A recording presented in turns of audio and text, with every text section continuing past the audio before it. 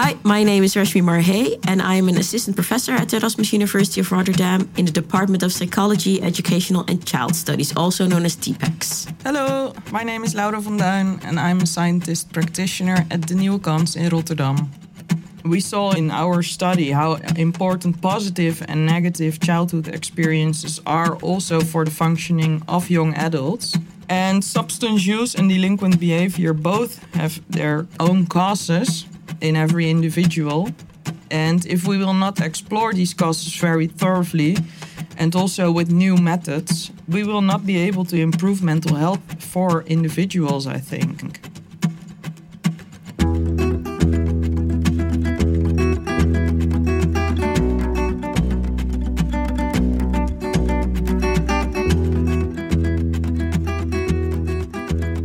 Hi everyone, and welcome to this all-new 3-part spin-off series, Researching a Healthy Start. In this series, inspiring researchers and practitioners in the Netherlands talk about their daily work with and for use as part of the Healthy Start Consortium. As in every episode, the guests will talk about their past, present, and future. In this episode, we will listen to Reshmi Marhe and Laura van Duin, who talk about their work on youth delinquency and addiction. They also discuss the differences between working in clinical practice and in clinical research, and how the collaboration between practice and research can be meaningful for youth themselves. All right, let's start the episode. Well, welcome, Laura. It's very nice to have you here today. We already know each other from our previous job as researchers. Now I do something else. I mainly teach in the Forensic and Legal Psychology Master Program, and forensic psychology is also still my main research topic. I'm also the lead of one of the ambition projects of Healthy Start, which is tackling juvenile delinquency and addiction. And that subject still ties us together. Could you tell us something about what the Nieuwe Kans is? Yes, of course. Thank you very much, Reshmi. As you know, I work at the Nieuwe Kans currently, and we are a day treatment program for young adults with multiple problems. So they don't have any income when they arrive at the Nieuwe Kans or daytime activities, but they also encounter mental health and or addiction problems. And very often we see a history of delinquency and youth care. How would you describe delinquency or delinquent behavior in your field of practice? That's a good question because we're talking about this topic, right? And also in our ambition project, we're working about it. And in our practice, I think I would describe it as that the young people we work with, sometimes you don't see them, you don't hear them, you cannot connect them because they're busy with their side job, their delinquent behavior, or sometimes I got a phone call from out of prison. And at the other side, sometimes you see them walking in and they are more happy than the week before because they made money on the streets. And because it gives a lot of stress to them, also this delinquent behavior situation. So it gives them a reward, money, but it also gives them stress? Definitely, yes. Yeah.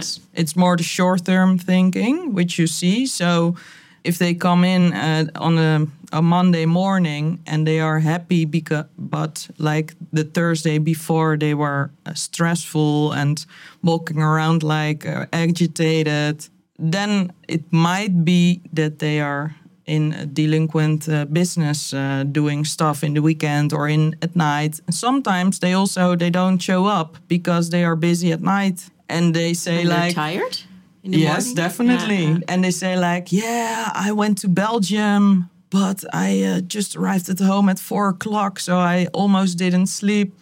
If you go to Belgium on a Monday evening and are at home at 4:00 at night, we are really doubting about the things you were doing. Definitely. Probably drug trafficking, I would guess. For example, yeah. Yeah. So how we define this in research is, of course, not very different. It's the same thing. It's the same behavior. Yeah.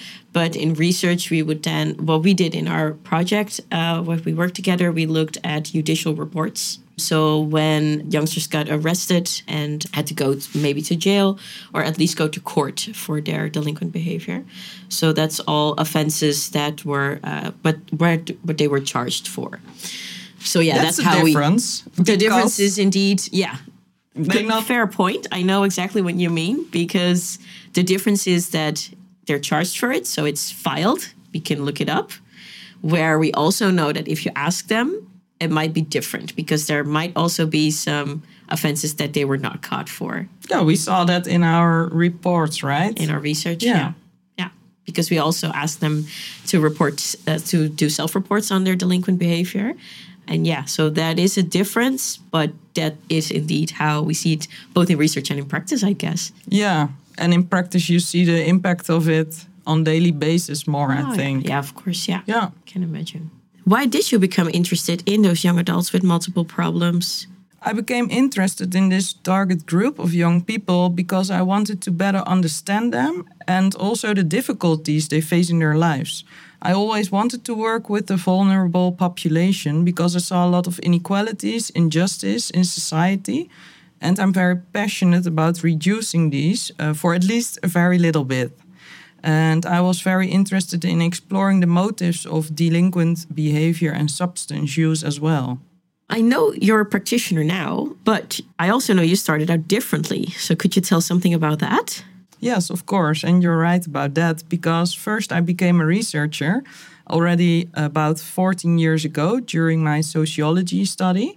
My endless curiosity in people and their behavior combined with my study and the opportunity to start participating in a European study, for which I did interviews in 3 neighborhoods in Rotterdam, made me want to become a researcher. I really experienced the whole research process, which was very inspiring to me. And I knew a lot better what research doing is and what the parts of the process are. And as you know, I started as your colleague in 2013 at the academic workplace as a PhD student. And within these 8.5 years, we worked together. There were some tough and challenging phases, as you know. Indeed. And in between, in 2018, I also started working at the Delinquency. And I think you and our other colleagues, they very quite often mentioned that I had a very good connection with our participants in the research. And it also gave me a lot of energy to know for whom I was doing my research. Do you remember that? Yes, because indeed during the research we had all these questionnaires, all these tests for the participants, so for these young adults, which you as a PhD student indeed had to assess. But during these conversations with the participants, your interests became different than only research, right? Am I summarizing that correctly? True, and I also played a lot of soccer with them. Oh, yeah. Do you remember? I also remember that, yes. So how did you then indeed make that transition for yourself? Or could you tell something about that?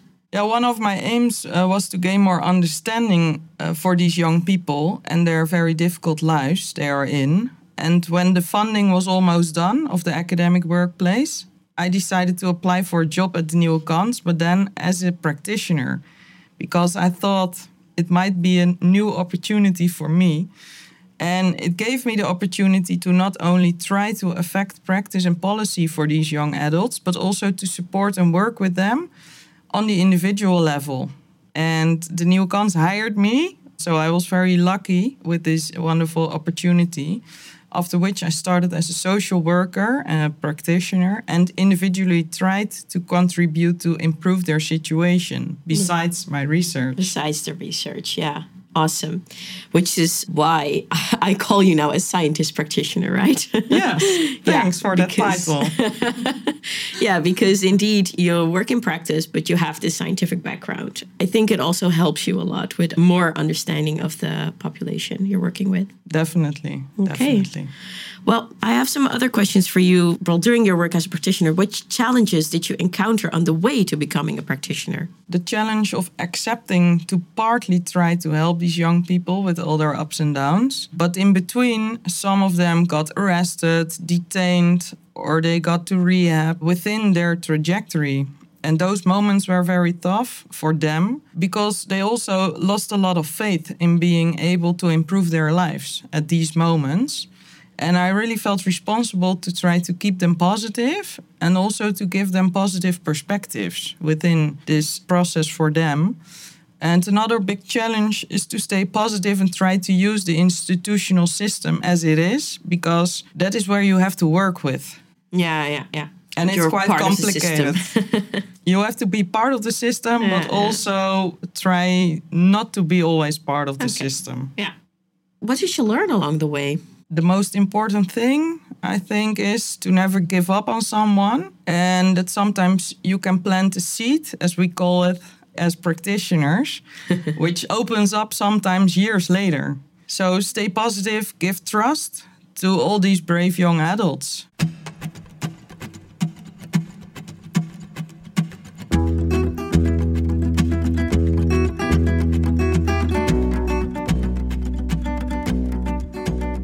This brings us to our next section, present, Reshmi. And if you had to explain the ambition project of Healthy Start, tackling juvenile delinquency and addiction to your grandma, how would you describe it? Well, Healthy Start, broadly speaking, is aimed at improving the physical, mental, and social health of children and young people. That's very broad, of course. But what's different with this project is that it is addressed from 3 different disciplines. So it's medical, social, and technical sciences.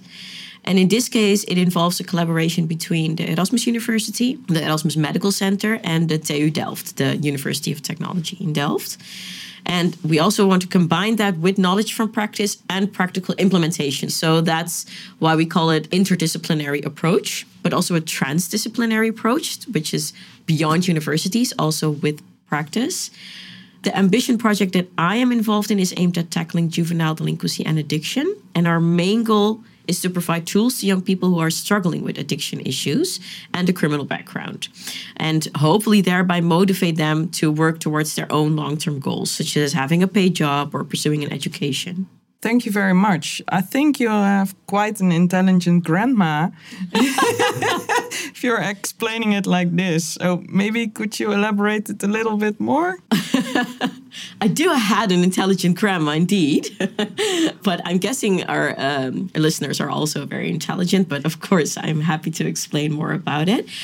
So as we already mentioned, our target group, which we're both working with, is struggling with addiction issues and also a delinquent or criminal background. And I think you also mentioned it before, like the main purpose you want in your practice is to have them happy again and satisfied and pursue some normal goals in life, which they also want. I think you can relate to that, right? Definitely. Yes. They do want a normal job. They do want a normal life. They do want no stress in their lives. So what we want to do with this project is look at what kind of factors actually supports the individual, supports these young people, to motivate them, to support them to pursue these long-term goals, which might be having a normal job, being able to care for my children, not get stressed every day because of money or because of the police is looking for me. Those are their goals. We are looking for factors that might support them with that might motivate them to work towards these goals. And do you already have a tip or an advice or an idea about what these factors might be? What these factors might be? Well, from research, we do know that a lot of social, psychological, but also biological factors play a role in at least showing this type of behavior. So we do know that, for example, having a lot of adverse childhood events might put you more at risk to develop criminal behavior or addiction problems. Having a little bit more impairment in cognitive control processes might be some factors that contribute to having more risk to develop these problems. So we do know that those factors might play a role in developing this behavior. So it might also be that targeting these types of behaviors might help out with motivating them more. But we're also really looking more to those positive factors. We really want to know more about that. Personally, I have to say, as a researcher, I don't know too much about those positive factors. We are looking into that in the whole project. So we're starting with a literature research in what is already known about either risk factors or positive factors to help out this target group. But that's also one thing that we really want to ask the group themselves in this project. Nice. Yes, that we want to ask the young people themselves, like, what would motivate you? What do you think would help you out best? Yep. And we do want to incorporate that in this project. I think it's a very unique project. What was one of the recent meaningful incidents or moments at work related to the Ambition project, which has resonated with you personally or professionally? Yeah, nice question. The first thing that came to mind was when we were doing our research project in the academic workplace a couple of years ago. I was assessing a VICE, an intelligence test, with one of the young adults at the Nieuwe Kans. And as listeners might know, the VICE takes a very long time to assess. It might take up, I think you know better, Laura. How many hours does it take? At least 2 or 3? Yeah, exactly. At least. But we did the subtest, so that was a little shorter, I guess, but still a long time, especially if attention span is not that long. They become very tired. So we had a break in between the assessment of the VICE. And at the Nieuwe Kans, they are allowed to go outside and have a smoke. So that's fine. We allow that. So we just say like, okay, we'll have a break. And this young guy came back to do the rest of the assessment of the VICE, and I immediately could tell that he had smoked a joint in the break because I could smell that, and immediately thought, "Oh, what is this going to do with my VICE results now, or with his VICE results now?" What did you do? What did I do? I don't remember actually. I don't remember whether we talked about it or whether we just continued the VICE assessment. But I do remember that it puzzled me a lot. Like, okay, what would this actually mean? Because we also know that most of the youngsters tell us, most of the young adults tell us that they actually need a joint to perform normally during the day. Stay calm. That's what they tell us. Yeah. They tell us that I need it because indeed it makes me calm and I need to become a little bit more calm. And it actually helps me to focus. So what would it indeed mean if someone had a smoke, if someone smoked a joint? Would it then mean that the focus is even better or not? Because we also know what drugs can do to your brain. So yeah, that puzzled me. That was, I think, an incident in which I thought, what do addiction or what does drug use in this sense indeed do for the cognitive performance? Yeah, and maybe it also showed how tensed this young adult was. Yeah. And how good he wanted to perform. Yeah, exactly. Yeah. It shows indeed a lot of the different facets of drug use, tension, cognitive performance. It's a lot more than what you think about when you start your research at first. Definitely. Good example. Thank you so much. I bet you have at least also a meaningful incident or a moment at work related to this ambition, which formed you professionally. Definitely. I have more of those moments. Of course, we have multiple examples. But I will tell about one of those moments because I still remember it like it was yesterday. And at a certain moment, a girlfriend of my client texted me through WhatsApp, and she texted, "Laura, do not answer this message, but it's very aggressive right now." At that moment when I received it, I knew my client and his history of firearms, violence, and I also knew his girlfriend and their interaction, which I once told also to her, "If you ever are in danger, please contact me." So at that moment, I went to my colleague and asked, "I need to call the alarm number 112, do I?" Just to be sure that I was interpreting it right, this message. So I called the alarm number and I kept my phone close because she sent me the location she were. And the police arrested him in front of their door. And when he was with her and their kid as well. Wow. So it has a lot of impact. And I was also, after I was very relieved that I heard when he was arrested, because I was convinced that he was able to try to kill her at that moment. And after this feeling of relief, I was so sad because of this situation. And it took me some time to focus on my work again. And it still touches me. I can see that. Yeah. But not much later, I also became very afraid because I snitched him to the police. And I know he was in jail because of me. Yeah. Because I called the alarm number. Yeah, and he was your client, right? So exactly. Yeah, that's difficult. Yeah. So I experienced it as a very complex situation, but all the time I knew it was what I had to do as a professional. And my thoughts were about when he was out of jail again. I was not sure whether he wanted revenge or not. And so I was on guard also for the moment.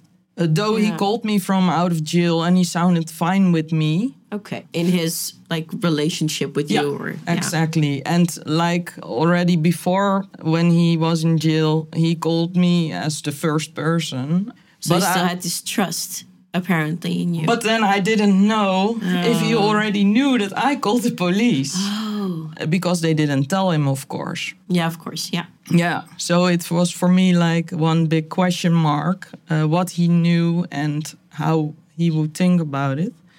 But my colleagues, I also, of course, talked with them about it. And they also supported me a lot, which was very nice and very helpful. And then when he was relieved, he texted me not much later. Laura, I know it's indecent to ask, but do you have a boyfriend?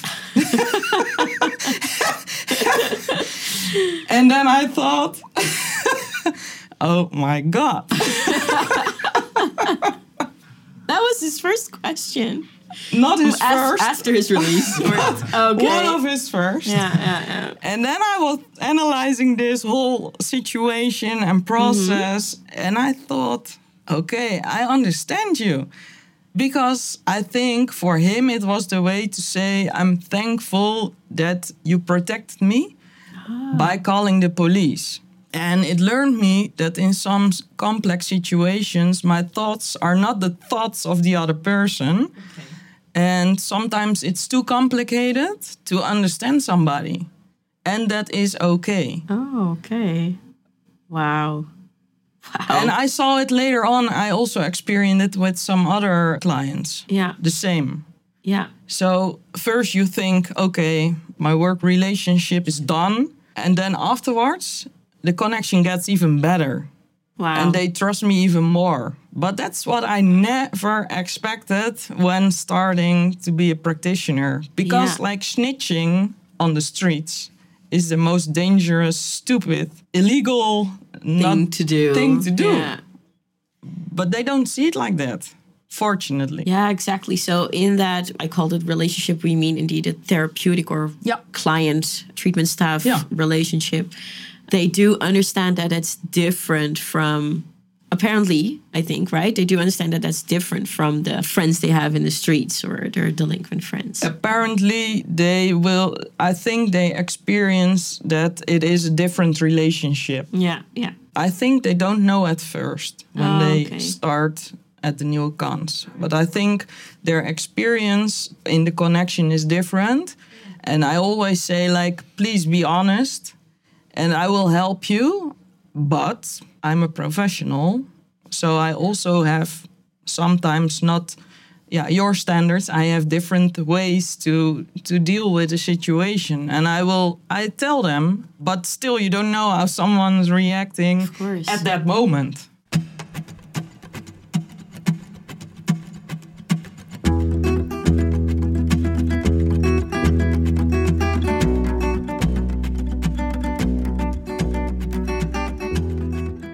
Wow, thanks, Laura, for sharing that. And it really shows how complex this topic is, I think. And it is. The clients are, I think we had some nice examples now of what it means to be, for me, a researcher in practice, and for you being a practitioner with a scientific background.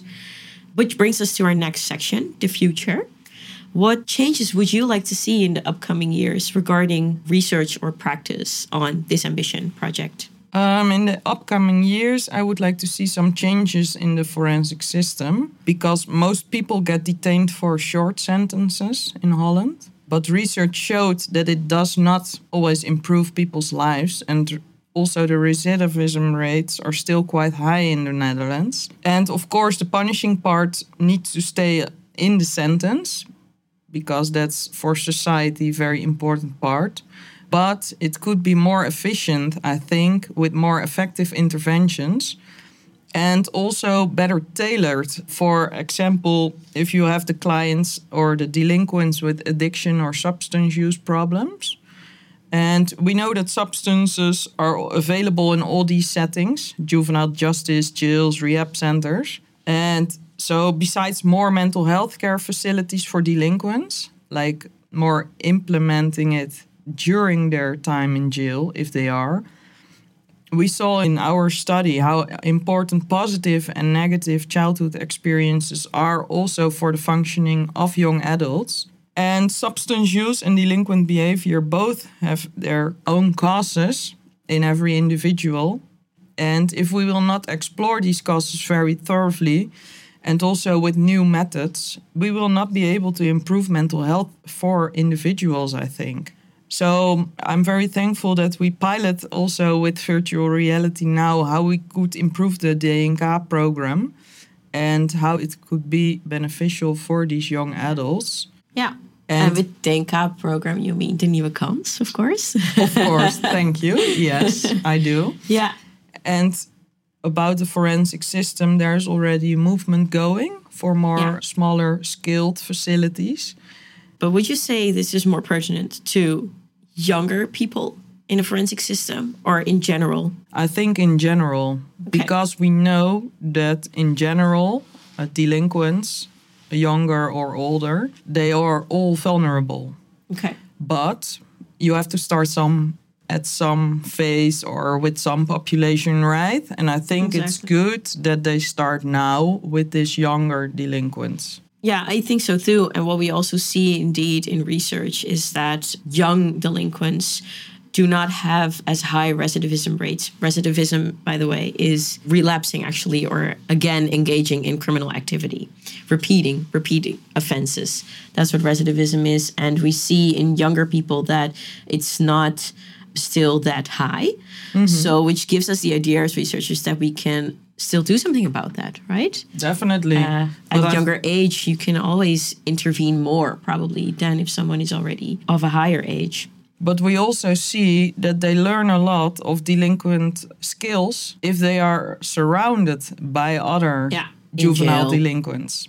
So, and also in the case of substance use, they're coming in a lot of places where substance use is normal. Yeah. They come in contact a lot. So being educated at least about the consequences of this behavior in jail or in other facilities where they come would be indeed a very good process, would be a very good step in the system. I agree with you. And I also hope that more professionals are willing to work within these settings, because that's a problem in the Netherlands, that we don't have enough professionals, well-educated professionals. Exactly. Such as you. Those are your words. Exactly. But that is, I think that's indeed what we want to do, right? And also here at the university, we're educating people all the time and taking into account, you mentioned it in our study, you saw how important both positive and negative childhood experiences are for the functioning of this target group. Yep. That helps you, I think, also a lot with your work as practitioner. Definitely. Because in Dutch, we call it a backpack, de rugzak in Dutch. The backpack they take with them. All of this experience they had as a child might have formed them to what they are today. Yep. And they all play a role, and you need to take that into account with every step they're taking. If it's treatment, if it's in jail, they are taking that backpack with them. Definitely. And that's why I think this ambition project, with also all these disciplines together and these youngsters also in the project, is one of the best possibilities to really tackle these issues. All right, Laura, thank you so much for these answers. Very wonderful to hear your opinion on that, and I totally agree. I would like to close with, how do you stay motivated in your job as a practitioner? I do stay motivated because I still have the conscience that part of the youth and young adults in the Netherlands, or even broader, but they do not fit in this way of our complex system. And for me, that's really unacceptable that these young adults and young kids, they don't fit in the system we built. So that keeps me passionate forever. Okay. Yes. How about you, Reshmi? It's kind of the same thing, actually, because being a researcher in practice, you also still encounter these examples. And indeed, you see that some people just got here, they were unlucky because of the past. And what can we do to help them to get out of that system? Or to get out of that whole intertwined system of problems and being caught in that? That is what keeps me motivated. How can we actually really help them with all the knowledge we have in research, in literature? I think we still need to stay working together then. I agree very much with that. Let's do that. Nice. Thank you, Laura and Reshmi, so much for joining us today and for helping us increase the visibility of such outstanding scientists and practitioners as yourself. Thank you all for listening and talk soon. Thank you.